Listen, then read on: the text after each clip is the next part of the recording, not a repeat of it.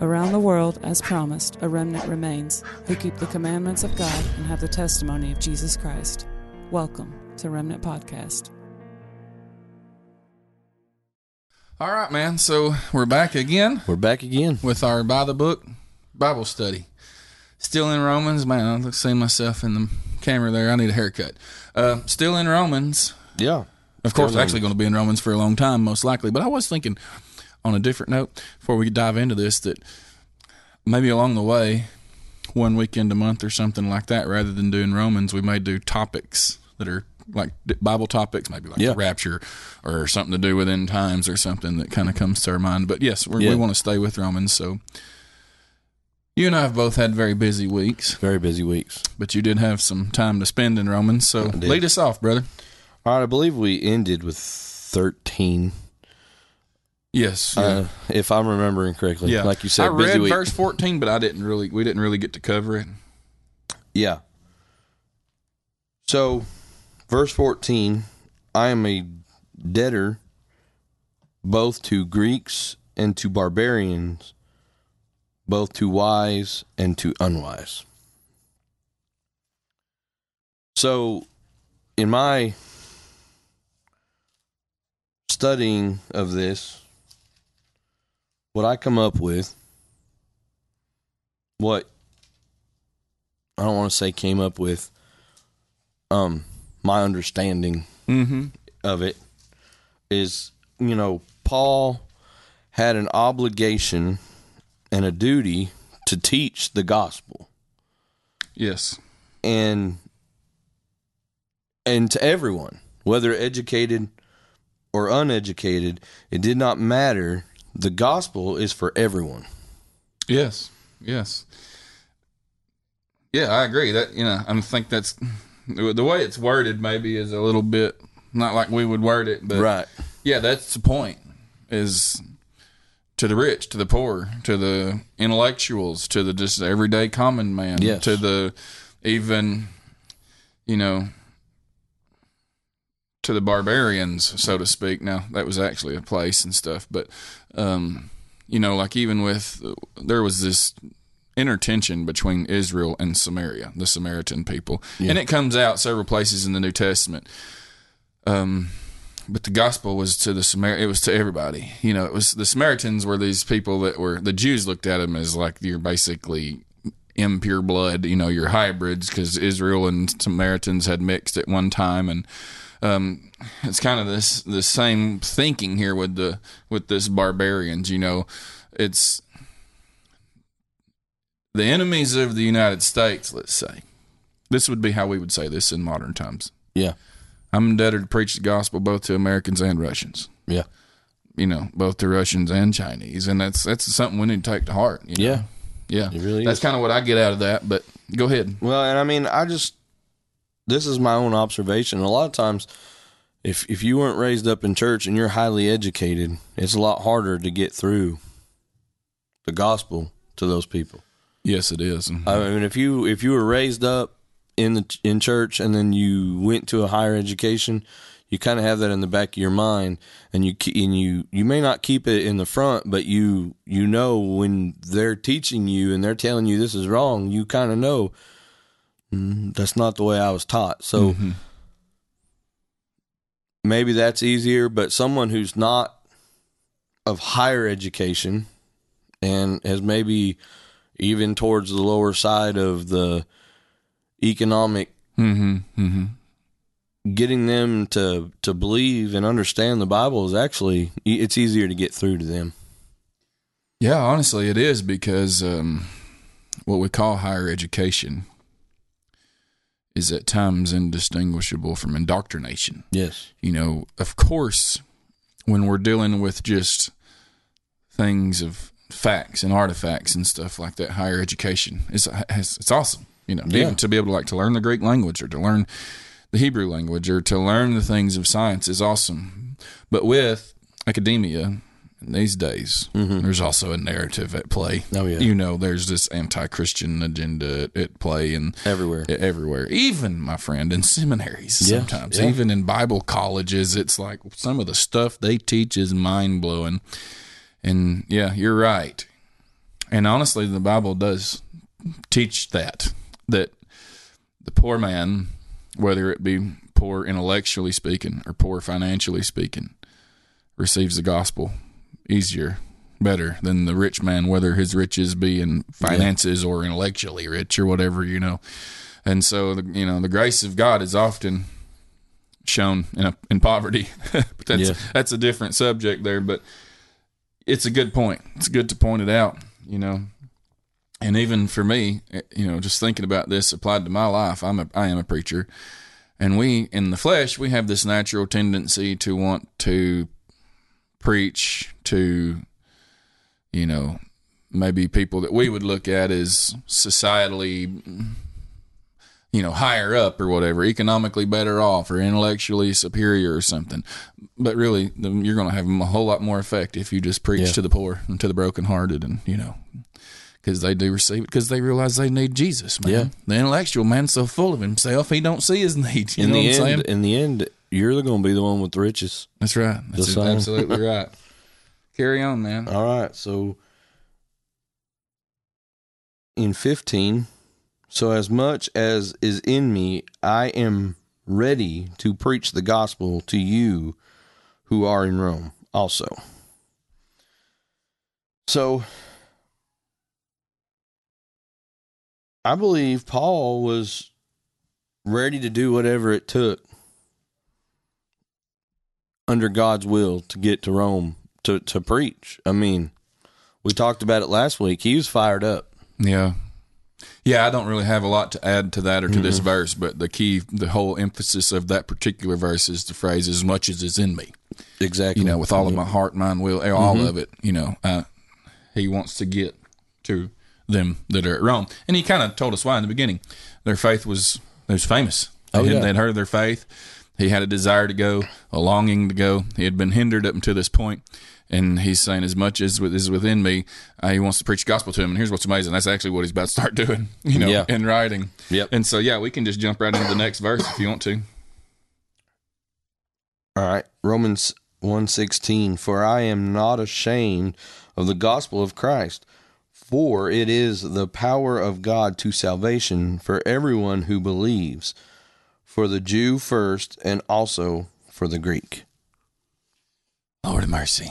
If I don't talk about it, I could go with this one verse forever. I actually spent a lot of time on this one. Okay, yeah, I want to hear it from you first then, because we all know I'm a loudmouth. All right, so what I feel Paul, or what I guess what I believe he was saying is, Paul was unashamed of the gospel. He had been ridiculed, criticized, and physically persecuted, and still nothing was going to stop Paul's determination to share the gospel.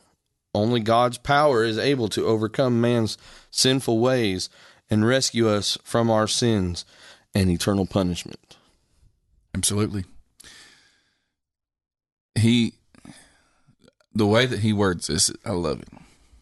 He says, I'm not ashamed of it. For it, and really, it alone, it is the power of God. It says to salvation or unto salvation or for salvation. The gospel, and man, people need to grab a hold of this. They want you to preach every other thing. You're going to missionary or whatever. Or a mission. They want you to preach every other thing but the gospel. And let's say it's your first time being able to address a crowd somewhere. Maybe I got a friend right now that's down in Mexico on the border. There's only really one thing that you can preach there. And if we have faith in the word of God, we got to get it into our minds. The power of God, the gospel of God, the gospel of Jesus Christ. That is the power of God to save. And so what I'm saying is when people hear the gospel, it's accompanied by the power of God. It does something in their heart. You and I can reason with these people and present thousands of evidences for the truth of it all. But what's actually going to convert the heart and mind and soul is the gospel. Yeah. The gospel, the fact that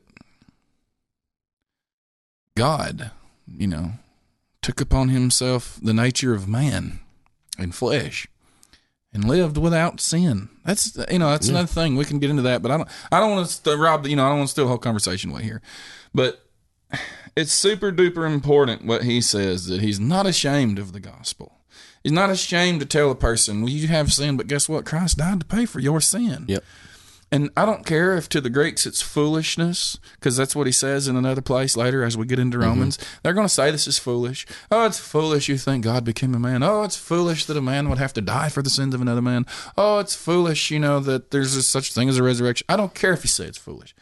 I don't care if the world thinks it's foolish. That message, that gospel, that truth that it happened, that is what saves people, man. And that's it. That's the only thing that will save. Really?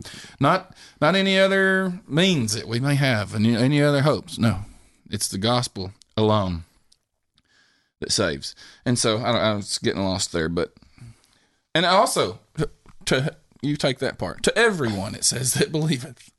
You see what I'm saying? Yeah. Like, you have any notes about that the gospel is not a racist gospel? It's not. It doesn't. Yeah, it's to the barbarians, to the wise, to the unwise, to the Greeks, to the Right. to the Jews, to the Americans, to the Russians, to the Chinese, to the rich, to the poor, to the everything, Right. to everyone who believes. Yeah. That's amazing. I mean, it's Everyone. amazing. Really, Yeah. it's good news. That's what gospel means. Go ahead. Well, you know what I was going to say? Knowing what Paul went through, a lot of people had to have thought that he should be ashamed of this, because I mean he was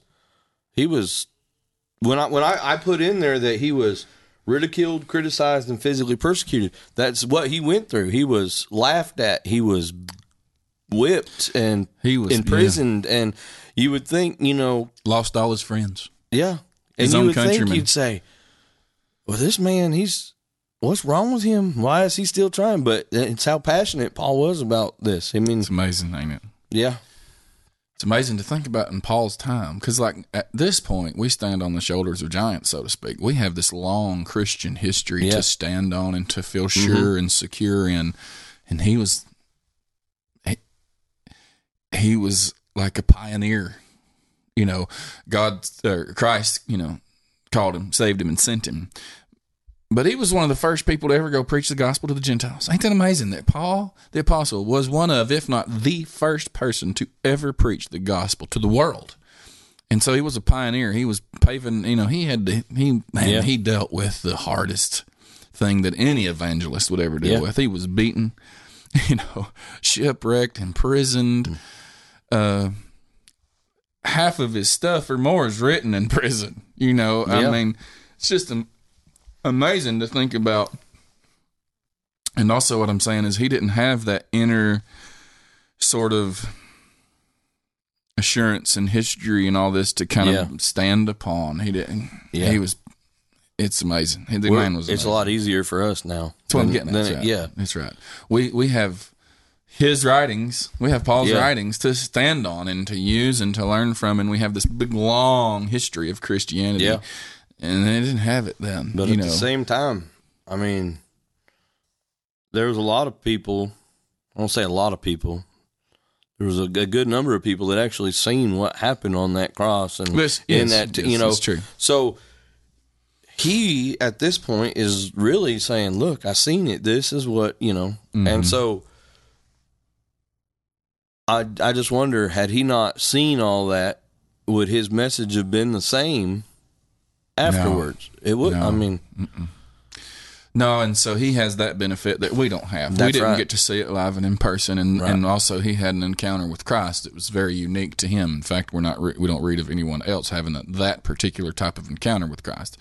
And so God gave Paul what Paul needed inside to make Paul who he was. Same with Moses. Yep. Moses, without the burning bush experience, would have not been the Moses that we read about. Moses himself needed to be strengthened in his faith to be able to go before Pharaoh. And so like Moses was like, Lord, how am I going to get Pharaoh's attention, or how am I going to do this? And God was like, stick your arm in your vest or your robe. He did. He said, pull it out, and it was leprous. He said, put it again. Pulled it out. It was healed.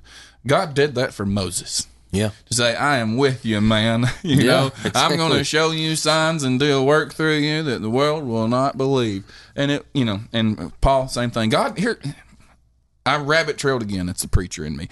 But God does that for us. Yeah. For whatever you're called to do, He equips you, even if that means strengthening your faith through giving you, you know, sometimes everybody has a different calling. Sometimes we're strengthened through suffering. Sometimes we're strengthened through an answered prayer, and we're like, we know that the Lord still hears us, you know. But He gives us what we need and equips us to perform the tasks that He calls us to do. And so for Paul, that definitely happened. Is that are you done on that verse? Yeah, I'm done on 16. Okay, because the next verse is also huge. Yeah, well, you know what I'm saying? Go ahead. It really is. Excuse me.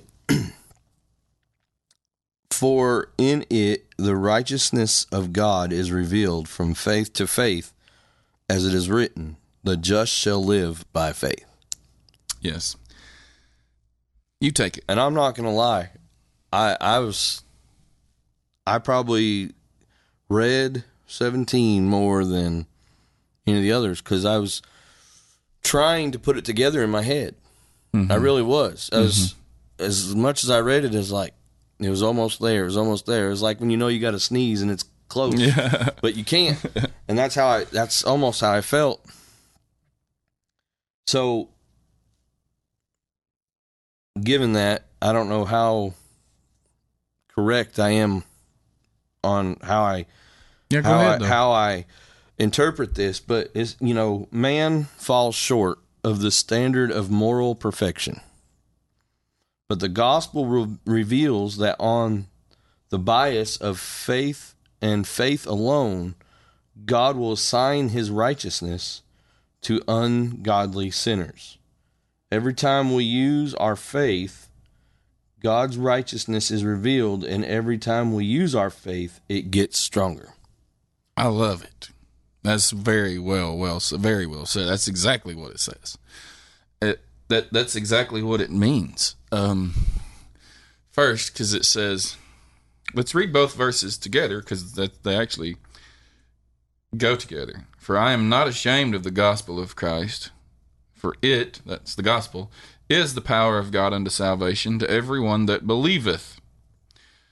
For therein, in the gospel, for therein, I skipped the Jew and the Greek part, but for therein, in other words, in the gospel, is the righteousness of God revealed. Mm-hmm. And then, as you covered, the from faith to faith part. But it's saying, it's so powerful in the depth of this, that in the gospel, the righteousness of God is revealed or made manifest. What exactly does that mean? I'll give you my thoughts on it. It may sound, and Paul, I know this is part of what's in his mind because he has to defend this on 2 or 3 separate occasions. Well, actually, many occasions. The reason the gospel sounds foolish to man is it doesn't sound righteous to man. It sounds like it's cheating. All I got to do is believe something, and by that believing, I can be justified from all things which I couldn't be justified by the law of Moses, as they said in the book of Acts. Yeah. That don't sound right. That doesn't make sense to the human mind. That doesn't even sound righteous. It sounds like that's a scam. It's cheating. It's too easy. It's too good to be true. All these kinds of things. And so it doesn't make sense to the logic or the mind of man. And it doesn't make sense. How does he word it here? Oh, that it's righteous, and it actually causes it the righteousness of God. Yes. And that phrase he uses in the book of Romans 4 times, and we'll get into those times later on. But it calls it this is God's righteousness being revealed in the gospel, and so when you really do begin to study out the gospel, you really do begin to understand the righteousness that is in the gospel, that Christ, it's right, in other words, for God to save people this way, by faith. That's right. If God chose to save you by your works, you'd never be saved. None of us would ever be saved. And so some people here, and they made this claim that, Paul, his message makes God unrighteous. That's, that what are you saying? We don't have to be, perfect. We don't have to be perfect law keepers before God. You're saying all I got to do is believe. That's not right. Why does another man even have to die for my sins? That's not right. And he's defending that here. I know that he is, because he unpacks it later. You don't really get to see it all here, but he's saying in the gospel, the righteousness of God is revealed. And guess what he says later on? And he indicates it here, that God righteousness is accounted to you, in other words, imputed to you, accredited to you that believe. It's amazing. It says it again in chapter 3 or 4, I can't remember, and we'll get to it, eventually, a month or two down the road, and I'll go on forever whenever we get to it there. But that is amazing, man. Yeah. And God is right in doing it. And God is God is the standard of righteousness, really, and the way that he chose to save mankind, it is righteous in the way that he done it, and to account righteousness to us. And so, all right, I ran on with it like I do. From faith to faith, you basically broke that down very well. There is a lot. It's a confusing way, the way it's worded. And so there's a lot of different viewpoints on it. What you say is what I agree with. But I also think there's a dynamic there that could be from the faith of Christ, because Christ was faithful. It says that in several places, that he was faithful. He was faithful to see the job through. He was faithful to his Father the entire time.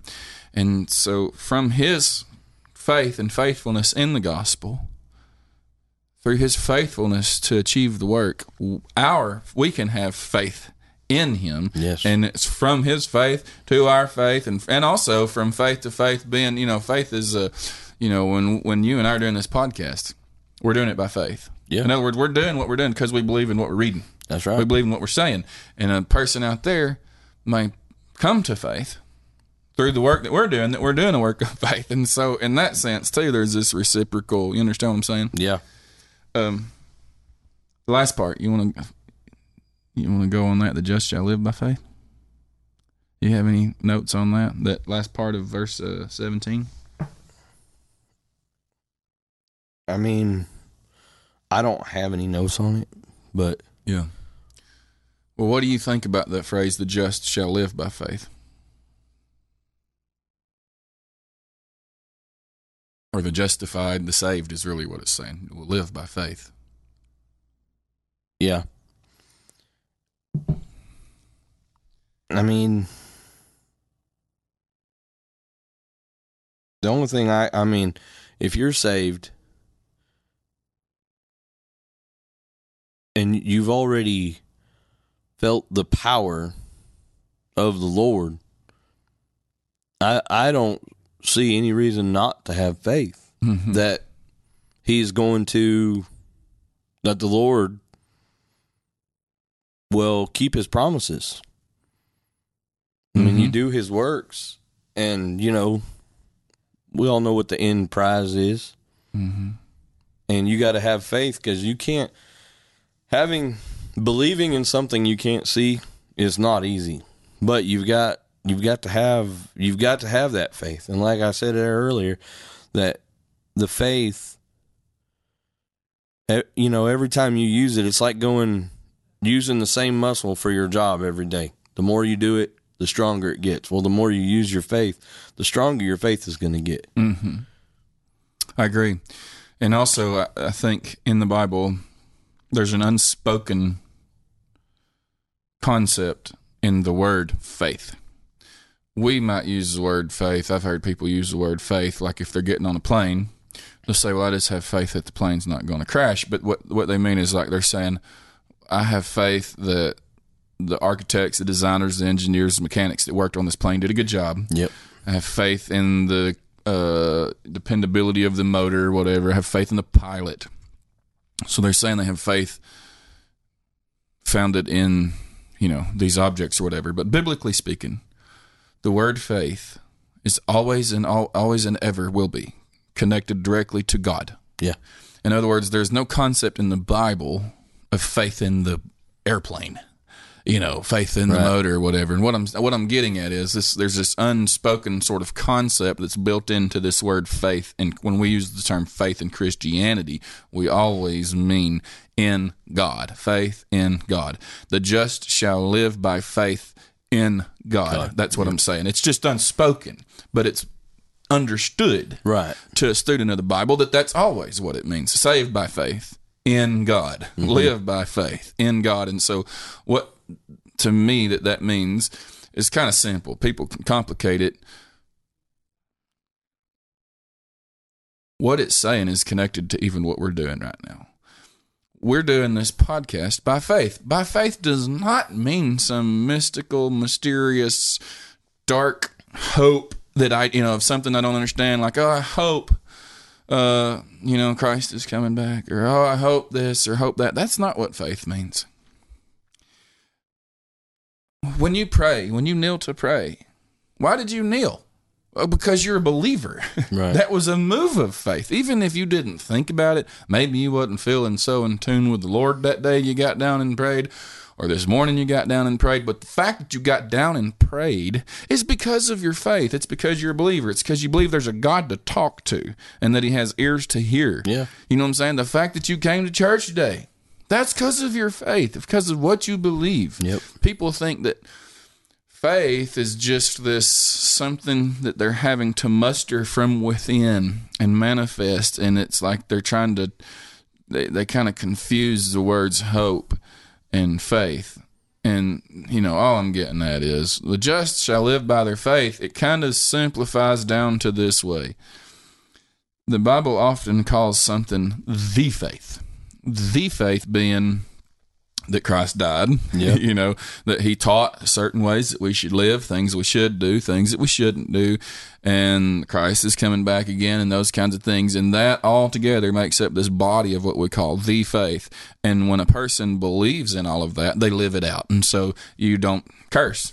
Right. You don't get drunk. You don't do drugs. You're faithful to your wife. That's what it means, living by the faith. Right. It's the same thing as you'll know them by their fruit. A corrupt tree can't bring forth good fruit. It's very similar to that. And so that's how we live by our faith. You and I, the fact that we open this Bible right now is a move of faith, even though because of the common way of thinking of faith, you probably don't think of it that way when you open your Bible, that you was moved by faith to do it. But you was. Right. If you was an unbeliever, you wouldn't be reading it. Right. You know what I'm saying? So anyway, man, I did the same thing I always do. I just, my grandfather always told me, God gave you 2 ears and 1 mouth. You should talk half as much as you listen. It's just in me, though, man. I get drunk up. So, you want to go on, or will you? Yeah, we can go. Yeah, go ahead. For the wrath of God is revealed from heaven against all ungodliness and unrighteousness of men, who suppress the truth in unrighteousness. You want to read 19 too, because 19 goes on to a period. Yeah, yeah, because that's actually in my notes. Yeah, because what may be known of God is manifest in them, for God has shown it to them. that I can just go on with these verses forever, man. So give us what you got. So, my understanding, and this is not just from reading this, it's actually from being a follower. God's wrath is not an impulsive outburst of anger aimed at people that God does not like. Amen. It is a response of a righteous God against sin and wrongdoing. Because whether you want to admit it or not, God exists in the very nature of men by reasons of moral law. God has planted evidence of his existence everywhere. Absolutely. It's just how you want to look. I mean, a lot of people, we've talked about this before, we're creationists, but there's the whole Big Bang theory. But I think it was your your Bible study that you did on creation, and you talked about the inner workings of the ear. That is something that is created. I mean, I don't see how Ain't no way how that thing evolved. the operations of just the human body alone. Just don't even think about anything else. Just the human body alone, and what your eyes are really doing. Your eyes don't just see. There's a lot behind that. That's right. There's a lot behind hearing in your ears, and in the way we talk, and the way our body, digest is down to a design. That doesn't just happen. No, man, it honestly doesn't. And he's saying that we get to this later, but these people, these unbelievers, are suppressing the truth. In other words, they know the truth. Yeah, exactly. They're having to try to not believe the truth. Yep. They're having to try and hide the witness that is within them. They're having to. I heard Richard Dawkins, famous evolutionist guy, say one time that it came naturally for mankind to look at living things and see the design. Yeah. He said, you have to train yourself to not see the design. And he's an atheist. He's an anti-Christian atheist. He has said some of the most vile things about God you have ever heard in your life. I wouldn't even quote it for fear of my own life.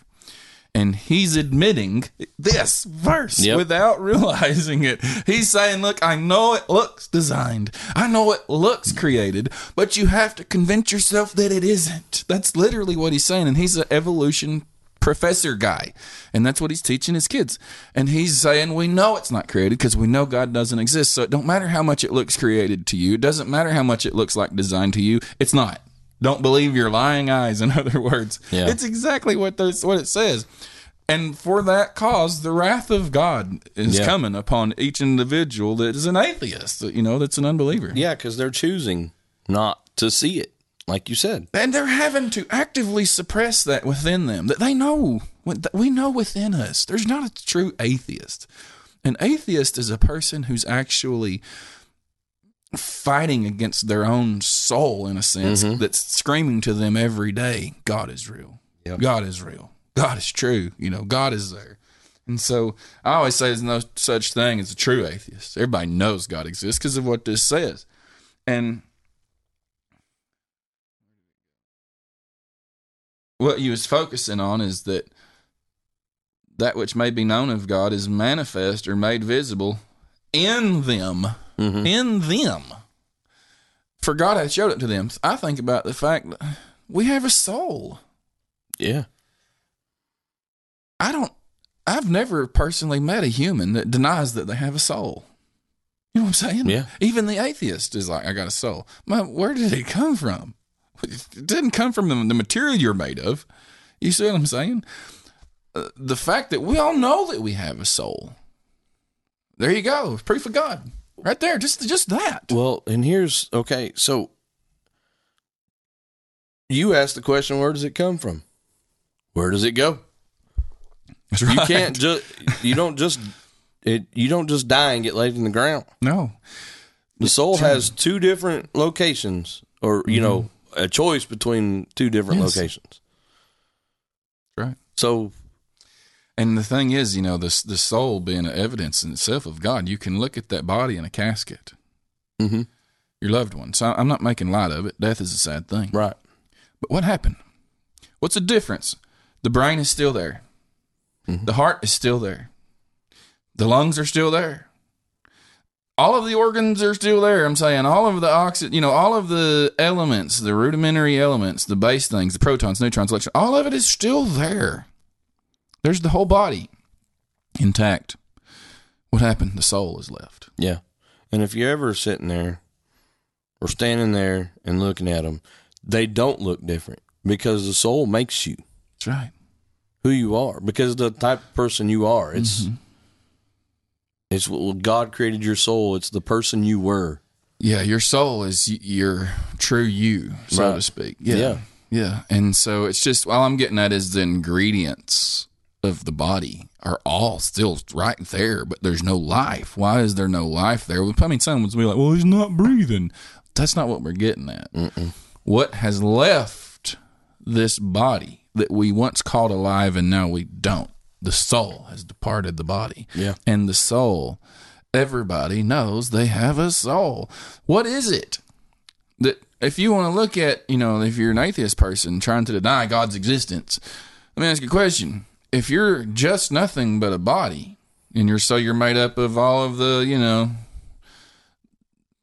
the elements that make up a human body, carbon, hydrogen, zinc, copper, all these trace elements and all these things that we're made up of, mostly water, hydrogen and oxygen. What is it when you lay down at night and you feel guilt? Where'd that come from? Do you think that hydrogen and oxygen and carbon can produce guilt? You see what I'm saying? Do you think that the protons and neutrons and electrons clanging into one another can make you feel guilty before God, or even feel love, or all these kinds of things? Do you think that a thought, even just a thought, is produced by the material? No. You get what I'm saying? Yeah. Thoughts and intents of the heart come from the heart and from the mind. That's why Jesus says it's not what goes into a man that defiles him, but it's what comes out. For out of the heart proceed the issues of life. Out of the heart come forth all of this stuff. You see what I'm saying? Man, the proof is in us. And we need to always, always, always remember that. If you ever find yourself doubting that God listens, sees, and is present, the fact you're breathing should be enough for you to be like, no, God is as real as I am. God is more real, essentially. But we should never doubt God, honestly. We should never doubt. I'm not saying that, you shouldn't maybe doubt whether or not you're going to be delivered out of something, but I'm just saying the fact that God exists and that this is His Word, man, I'm so convinced. I'm going to end up dying for it one day. I feel pretty sure. Yeah. I'm so convinced. I know that it's true. And it is manifest in us. And now I'm going to say one more thing, and I'll shut up. I watched a documentary one time, and it was like 40 scientists, robotic people that do robotics and stuff like that had come together. This was like Korean or something. And they were trying to reproduce a human hand for a robot. Now, they wasn't trying to make it look like flesh. They wasn't trying to like make it look like a human hand, but they wanted it to be able to do everything that a human hand could do. Mm. And this was like a $30 million project to create a human hand for a robot. And what the scientists and engineers ended up saying at the end of this thing, they created their little version of a hand. It was like a 3-finger claw deal. Mm-hmm. And they basically said that just a single finger on the human body was more advanced and complicated than anything that $40 million and 40 scientists in 4 years could create on Earth, and that just the finger alone was proof in their minds that the human body didn't evolve by accident, that it was designed. They still wasn't saying, they believed in Christ or nothing, but they said just your finger is enough in their minds. Engineers, scientists, robot designers, just your finger is enough proof to them that thing was made. Yeah. Because it has thousands of sensors and, and can heal even. It can, and that's what they was talking about. The difficulty with the robotic hand was that the robot can't sense like we can sense. You go to pick up a cut. We don't even think about this happening. You squeeze it just tight enough to pick it up where it doesn't slip, but not tight enough that you're wasting energy. Yeah. It just automatically happens. Yep. You know what I'm saying? Or you go and all the movements, like they was talking about, just getting a robot to be able to turn a doorknob was difficult, or pull a trigger on a gun, like all these fine-tuned things. It was amazing to me. I praise God for it. It's amazing to me. Proof is in us. God exists. Proof is in us. We don't even have to go anywhere else, much less the billions of other examples out there in the world. Oh, man. I mean, like I said, just the human body itself. Yes. The brain is the operation center for the whole body. That's right. I don't see how you could feasibly explain how that was just created out of nowhere. I mean, how that just came out of nowhere. You have to choose. You have to be, as it says again later, willfully ignorant. You have to choose to turn a blind eye to the truth of God, man. People grab that, please. But I'm not making that up. No. You have to choose to be an unbeliever. Believing in God is what comes natural to the man. But to us, it's hard to grasp the concept of how you would willfully deny. It To is me, hard. I can't grasp it. It is very hard to understand. Although at one time I was a denier. Believing myself to be right in my own eyes, all this stuff that it says. When I was 27 years old, I was a denier.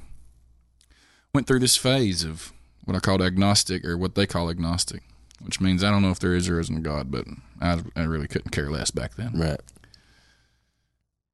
And man, I thought I was so smart.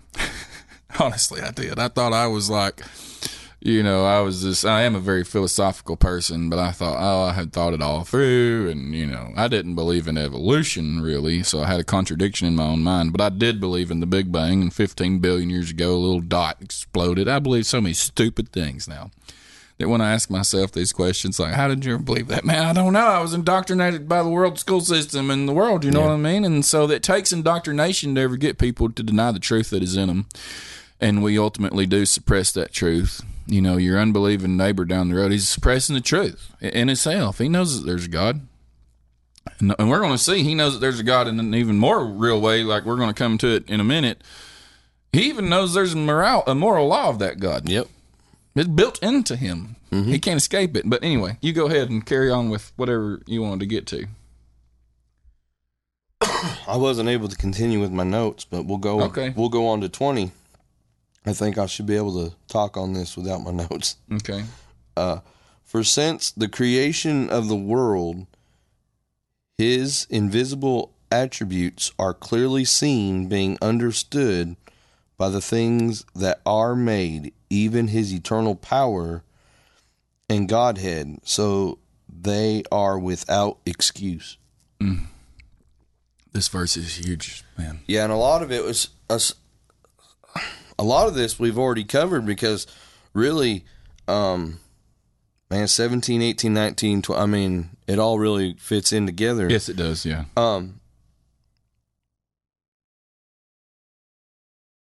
We pretty much already covered, since the creation of the world, the invisible attributes are clearly seen, being understood. The things that are made. Yes. Let's go ahead and get off the human body, and we'll use another example. Let's use a crab that lives in the water, in the ocean, okay? That armor was created for the crab to protect him from predators. That crab's able to live underwater. It has its it's also its weapons. Mm-hmm. So, since the creation. Yeah. Mm-hmm. Yeah. You're right. We really unpacked a lot of this between verse 18 and verse 20. But the reason I like verse 20 so much is it is a summary of everything that he has just said. He has brought it all together into one really sharp point. And that sharp point is even magnifying things we have already said in this wording. Okay, so the invisible things of him from the creation of the world are clearly seen. We kind of already talked about that. We already know God exists. Yep. It's manifest in us. He says being understood by the things that are made. And we kind of already talked about that, because that which may be known of God is manifest in us. But then he says he takes it to its final, sharpest point that pierces right through the minds of man. Even his eternal power. Mm-hmm. And Godhead, which would be like his divine nature, his triune nature, his relationship nature. He's not, in other words, he's not, this is why you're without excuse, Alan. This is why I'm without excuse. This is why the world is without excuse. He's not just saying that nature itself is sufficient evidence to show you God exists. No, he's actually saying it doesn't show you only that he exists, but it shows you even his eternal power and divine nature. Yep. So it's not just that we can see by the evidence of design, oh, okay, yeah, so a God exists. No. It's not what that's his ultimate point, is that's what he's getting at. Right. There is sufficient evidence to show you that the God of the Bible is the God that exists, and that he has eternal power and all of the things, the right to judge, all of the things that he's going to get into. And here's what I think about. The sun. The sun, like I'm saying, the stars, the sun, Right. the moon, the sun. It only makes sense to my mind if the sun is a created thing, which it is. We know it is. The Bible Yep. says it is. Then whatever created it has to be greater than it. Right. You see what I'm saying? The power of the sun. Man powers the earth, powers, all the plant life and everything. The power of the sun is insane. It's like thousands of nuclear bombs all going off at one time. And guess what? The sun ain't lost one single bit of energy in the thousands of years that we've been monitoring it. Yeah. You see what I'm saying? There's a mystery there. There really is. Don't think that we fully understand the sun. We don't. They don't really know what's happening inside there. They would say it's some type of nuclear fusion going on or some fission or something like that. But the sun is stable. It's the exact same size today as it was 6,000 years ago. It rises every single day in our sky, and it heats the whole planet. And it's just what I'm saying is, as powerful as the sun is, God's so much more powerful. Even his eternal power and Godhead is clearly seen by the things that are made. That's all I'm getting at. Katrina and I wrote a song. Surely he who made the heart knows how to love. Mm-hmm. Surely he who made the eyes can see. Surely he who made the ears can hear. Mm-hmm. So when we can see the evidences of God and the power of God and the omnipresence of God and the eternal nature of God fully, without even having the Word of God. Without even having the Word of God, you can see, if you apply your mind, that through the stars, through the sun, through the elements, through the forces of nature, through magnetism, through electricity, through all these kinds of things, that the God that made it must be greater than it. It's mind-blowing to me. And that's his ultimate point. Because he ends by saying, therefore you're without excuse. Mm-hmm. You see that? So that they are without excuse. We have no... Yeah, that's the end of verse 20. Yeah. So there, we have no excuse. He's not just saying it's obvious God exists. He's saying even the attributes of God are obvious in nature. You see what I'm getting at? Yeah. But yet some people still find a way to make an excuse, even though right there, just like you said, there is no excuse. Yeah, there is no true reason. Everything is just an excuse. Yes. Anything they could come up with, it's an excuse. And man, brother, this is like, I really wish, you and I are going to go out and do street interviews very soon. Yep. Lord of mercy, if we can ever get caught up on life, we got so much going on, man, honestly. I'm wore down, but we're going to go out and do street interviews, and we're going to run into people who say, there ain't no proof of God. The minute they say that, you and I will remember this and be like, proceed with caution, but you already know the man's lying to himself. Mm-hmm. You know what I mean? You're already going to know that. And we're going to run into people that say that kind of thing, And this is a verse that we need to study out and learn really well and believe in ourselves and, really grab hold of it by our own faith. That, no, the truth is the evidence of God, man, you're breathing. You're standing there breathing. You're thinking. Mm-hmm. You're thinking being. You're speaking. The proof of God is everywhere. It's amazing. It's a super duper powerful point. And when you can, by faith, believing in this word and doing what we're doing, studying this word, what will happen in your life, in my life, in the life of anyone who really pours themselves into this, is you will rise above many of your equals in wisdom. Mm-hmm. Like you're at your workplace, at your church, if you're a student of the Bible or whatever, in any field you go into, when you get your mind wrapped around the things that this word says, you will stand out in the crowd. They'll say, I want to hear what Alan has to say about this. Daniel was a student of the Bible in the Old Testament days, and he rose up to be very high up in the kingdom because it says there was an excellent spirit in him, And when we learn these things, I'm saying what this helps you do is see right to the heart of the man that you're standing there talking to when he's like, hey, God, it's like I can see right through your thoughts. I can see right into your heart. There's a God. Mm-hmm. This is our wisdom. The Bible even says that, honestly. I didn't just make it up. It says that Christ... in the teachings of Christ and this word, it is our wisdom, it is our righteousness, it is our everything. And so to me, studying creation, this is a passion of mine. Yep. I've done creation presentations at our church and other churches, and I've studied this stuff for the better part of 11 years, and it really does. It's like it helps your brain be retrained from all the indoctrination you was exposed to and all that, So anyway, let's see. We've been going 50 minutes already. You want to wrap it up? You good with wrapping it up? Anything you'd like to add? Or I mean, I've always said it. Look, you guys are listening to us do this Bible study. Get into your Bibles and read. Study it. Yeah. I mean, I already said, I got stuck on verse 17 for a while. My brain was trying to put everything together, and it was just, there's a lot in 17. You said it before we even got to it.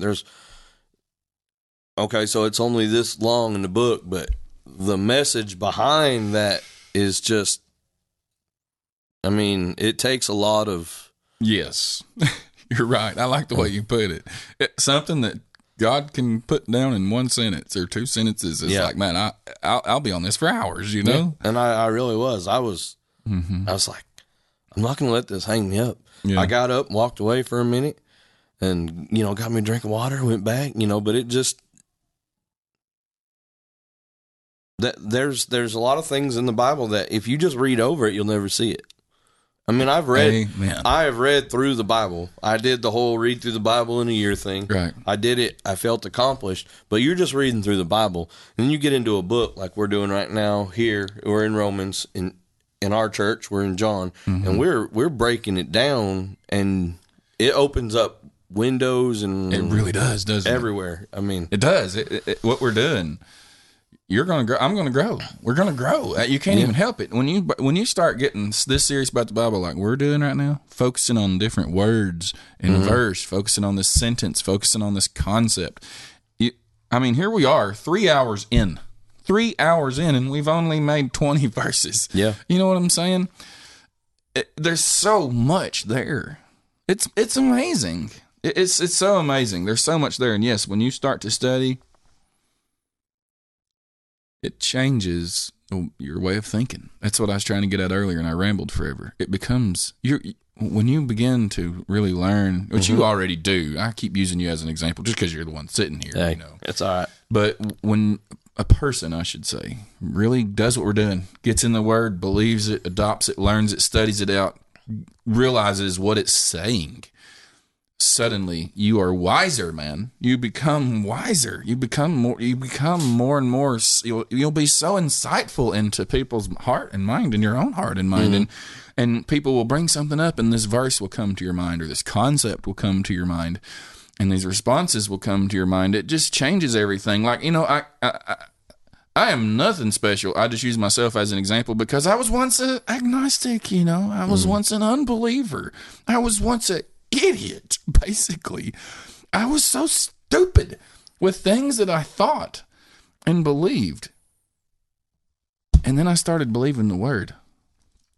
And man, it changed me. I think different. I analyze different. I see different. I process different. None of it to my credit.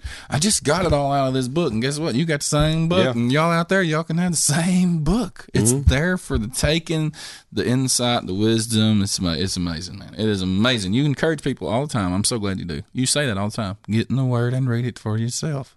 I don't want you guys to believe everything we're saying. No, I don't. Because back it up with the Bible. Go look at it for yourself. Yeah, because it's in there. We're not. I've got a new King James. He's got a King James. We're reading. Yeah, it's the same thing, really. I mean, and even Paul himself kind of says that. He says, look, I submit myself to your own conscience. You be the judge. Am I telling you the truth or not? Have I lied to you? Yeah. You look at it. Is that what it says? Well, yeah, that's what it says. You see what I'm saying? But them looking at it is key. And Paul himself also commended the Bereans in Acts. He says that they were more noble than their fellows because they went and searched the Scriptures to see if those things were true. Yeah. So there's a lot of power in the Bible, and of course we get into that often. And so we've talked long enough now. You want to close this out, or? Yeah. So if you're seeing this on YouTube, hey, subscribe. Visit us on our website, remnantpodcast.net. Everything we do is on there. Like you said, street interviews are coming soon. Yeah. There is Couples Corner. There's also our Logos Hour. Logos Life. Yeah, Logos Life. Yep. We do like an hour long where we kind of bring this into the world that we live in. Yeah, to me, it's interesting. In fact, when I went on this trip to New Jersey, I actually went back and listened to 3 hours of me and you sitting there talking, and I was like, "This is captivating." I mean, it was because I had forgot so much of what we talked about and stuff, and I listened to it all, and I was like, this is interesting. You know, it's good job. I think we're doing a good job with it, and so. But you can find everything that we do on there. We're on Odyssey, YouTube, and several different. Yeah, you can just click the audio links and it'll carry you to. We're all over the place right now, and going to try and stay with it and be faithful to the job. Even though you're tired today, I'm tired. I'm glad we came in here and made it through anyway. You know, I'm hoping we both have a better week this next week. We'll be a little bit more. Be more energized and more ready, but. That's just the way life is, Paul faced the same things. He kept on pushing, pressing toward the mark, he says. So, all right, we appreciate you guys. Yep, thank you.